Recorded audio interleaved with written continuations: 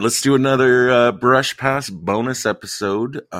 This time around, we're going to talk about the new movie. It's Chinese film Cliff Walkers from that one super famous director. Zhang Yimou. I'm not sure if that's pronounced correctly, but the guy that did Hero. The guy that did Hero. As Dave, that's like constantly the one thing he wants you to know about this director. I'm gonna skip. I'm gonna skip news items this time around. Partially because I know it's late. You got work in the morning. I don't want to keep you up too long. And also, there's really not that much. Just some rumored stuff that's not gonna come for a really long time. So we'll tell you about it next time. Yeah, so we're just going right into Cliff Walkers, I guess. I'm going to start with my first note, which was the costuming seemed, it obviously had to have been really intentional that all the spies are dressed like spies. Yeah. It was tough at the beginning to pick everybody out, like who was on team protagonist and who was on team antagonist, because it started out in like heavy snow, so they were in these giant furry dressed for cold type of stuff. So that train scene, we were both talking out after the movie. It was like really hard to tell who was, other than the women, because the only women were on. Well, there was the one lady that was on team antagonist, but she didn't show up until later. Let me build this out a little more. Yeah. It's a Chinese cast, which especially in a film with a big cast, and this one does have a big, complicated cast. I suppose if you're not Chinese, it can be a little harder than usual to differentiate between people. Right. There are, and then the movie, like, by dressing everyone exactly the same, practically, in like black leather coats and black fedoras, right. We're getting removed the possibility of, kind of helping keep track of people based on like what they wear or something. Mm-hmm. And yeah, you're right. It also doesn't exactly help that when we're introduced to four of our really important characters at the very beginning, their faces are mostly obscured by big, heavy snow hoods. Right. And scarves and furry hats. And yeah. Right. I did like the snow, though. I think as far as, one thing I wanted to say was the action in this film was super legit and very brutal. But that opening scene in the snow, I liked the use of the snow for like cover or disorientating vision, or just really hammering home how difficult a mission this was to like land after parachuting into like thick snow and then spot like spies that are like working against you immediately. Like, yeah. I liked the opening scene quite a bit. Right. Story-wise, that we can say, well, we're following four people that have gotten some training in Moscow back into Japanese-occupied China. Yeah, this is like kind of a precursor to World War II. A lot of disturbing and interesting history about a lot of this, but Japan had installed kind of like a puppet government, and they had created these death camps. And I guess the main mission is for these four agents who were trained by Russia to get one guy out of China across the border who had escaped one of the death camps to bring it out in international news that Japan was doing this in China. Oh, okay. Did you get that from the movie? Because I didn't get that from the movie. I did, but I also read it ahead of time. So when I saw it in the film, I was like, oh, yeah, that's right. Yeah, I felt they didn't really discuss the core mission they were on very much at all. Right. But it was also not actually, as it turned out, kind of like central to the plot. The plot was more about the complications that come along the way. The four people, they get split into two pairs. Let's see, what do I want to say this without spoiling? I want to say some good guys sometimes find their other good guy friends who don't always turn out to be good guys. Sometimes they're actually bad guys, but sometimes in that group of bad guys, there is actually a secret good guy. Yeah, right. And meanwhile, the bad guys are also, some of the bad guys are making arrangements amongst each other secretly to try to figure out amongst themselves, like, who the good guy in their bad guy crew is. Yeah. It was very intricate and complicated, but I didn't feel like confused. I felt like it was kind of really well played out to where you kind of were along for the ride, even though it was heavily complicated. I think the only confusion was trying to figure out who we were looking at, just because, like you had said, they were all in similar costuming. And Right. like at the beginning, it was really tough to figure out who was on team protagonist and who was on team antagonist. But other than that, I think the complicated, head game that's going on, and the tradecraft was like nonstop from beginning to end. And I don't know about you, but I was just digging all of the little tradecraft, like way too much to talk about too. Like it was just like over and over. And then overlying that, there's like the head game, werewolf game that's going on between, the the the installed government by Japan trying to suss out who the Russian agents are, and the Russian agents trying to suss out whether or not they can trust these people. I really enjoyed a lot of that.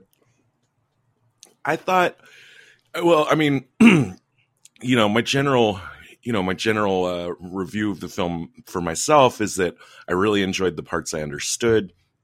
Tradecraft wise, I did feel like there were occasionally like loose threads, or I don't know, I felt like they would agree to do one thing, but then they would not do it and they would do something else. I felt like happened a couple times. Uh-huh. And yeah, and there's a complicated, they need to, okay, so it's definitely made clear, like, the Chinese security is really good, or the Japanese security, and that, you have to go through, it's not just like in a usual movie, like where just a passcode is enough to guarantee that you guys are both talking the same language, because code phrases are getting compromised like left and right. Right. And the bad guys are beating information out of prisoners and stuff like that. So then there was a code. So I guess, like, what I'm trying to say is the thing with the code book that they had, that some of them were carrying, and then there was another copy they needed to get from a bookstore. The code, like, little flourishes of stuff that happened surrounding the code book made sense to me, but overall, I didn't understand the significance of it. What I think that was like well, with the bookstore thing, they were trying to find one of the Russian agents who was going to pick up the book from the bookstore. They couldn't crack the code because it was like Russian made, but in Chinese, I think, and only the agents would be able to decipher it. So I think they were watching a bookstore plant of the code book to try and figure out who would pick it up. Yeah. So, like I'm saying, like, that flourish, I get that. That's great, but the significance to our good guys of the code book and how it works and how it's gonna help them accomplish their mission, that part went over my head. There were significant pieces that went over my head. Every time the movie fell into a groove, though, where like pieces were locking together and I could actually kind of see what was happening, were a lot better for me. I think it was about, I don't know, it's like end of Act 1-ish is when I was at the height of my confusion. And then in Act 2, when things actually kind of start having some pieces that we get to see the resolution, because people aren't explaining really what they're trying to do.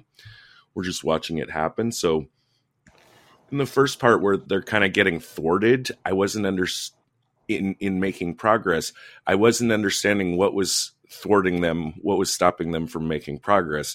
It's only in parts of the film where like somebody tried something and you actually saw a tangible result come out of it that I was like, oh, goody. Yes, I love it. Are you talking about like the train scene?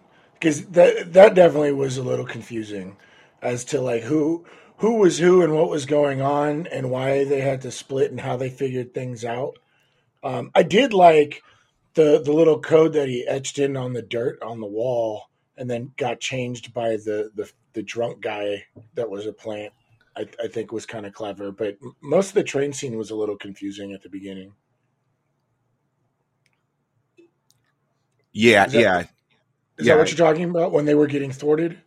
Well, yeah, sort of, but like I got it at by the train scene, you know, when I figured out like, oh, there's not only, well, okay, first of all, because remember they split up in the woods, and then we just see them all on they're all on the train together in the same car all of a sudden. Now they're all sitting in different seats. So since I never saw them group up again, it took me quite a while to realize that that was all four of them on the same train. Meanwhile, I was also watching these other characters that were, you know, non-verbally getting introduced to. We're just seeing that they're watching, they're looking around. Who are they looking at and why? Right. And for a while, for me to figure out that some of those people were bad guys and that some of the other people were good guys. Right. Yeah. Yeah, it took me a while to figure out that the mole fighting for team protagonist was the same guy in uniform. It was tough to distinguish him, but like when he was wearing his fedora, I was like, "Oh, it's that guy," and he kind of revealed himself. But yeah, at the beginning, it was a little confusing, but I like that in, you know, some spy films where you got to try and figure out what's going on, but it was a little confusing at the beginning. One of the things I did really like though was a lot of the subtext, you know, like where they had to say certain things to keep themselves like in the green, I guess is how you would describe it. You know, like with the main mole, he would say specific things to make it look like he's not the mole, and then still kind of like lead into something else to have things play out the way he needed to. That was fun to watch. Yeah, I'm trying to think of, because yeah, I guess all my favorite parts of the movie are really stuff I really can't describe necessarily. There is a really juicy which cup has got the poison in it kind of game that gets played. That was, I think, one of the highlights. That was fun. I really liked our head bad guy. He has this implacable. I mean, it's so micro acting what he's doing, but his face is almost expressionless. But it just seems like in every moment he's just like, I don't know. There's something about his presence that all information that's coming like into his sphere, he's just sucking it in through his eyes. Just like this vacuum cleaner of you know, pulling everything in and making his calculations. Yeah, that was a really good performance.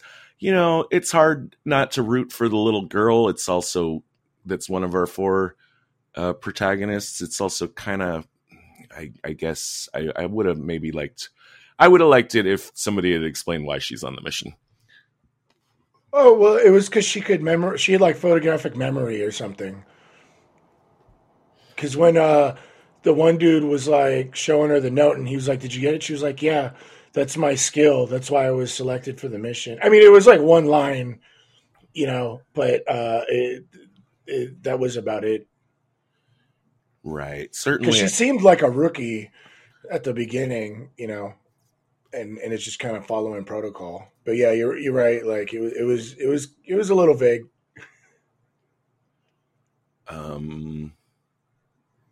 Yeah, I don't know. Got anything else? No, I don't want to spoil anything. I mean, there's really no twist, quote unquote.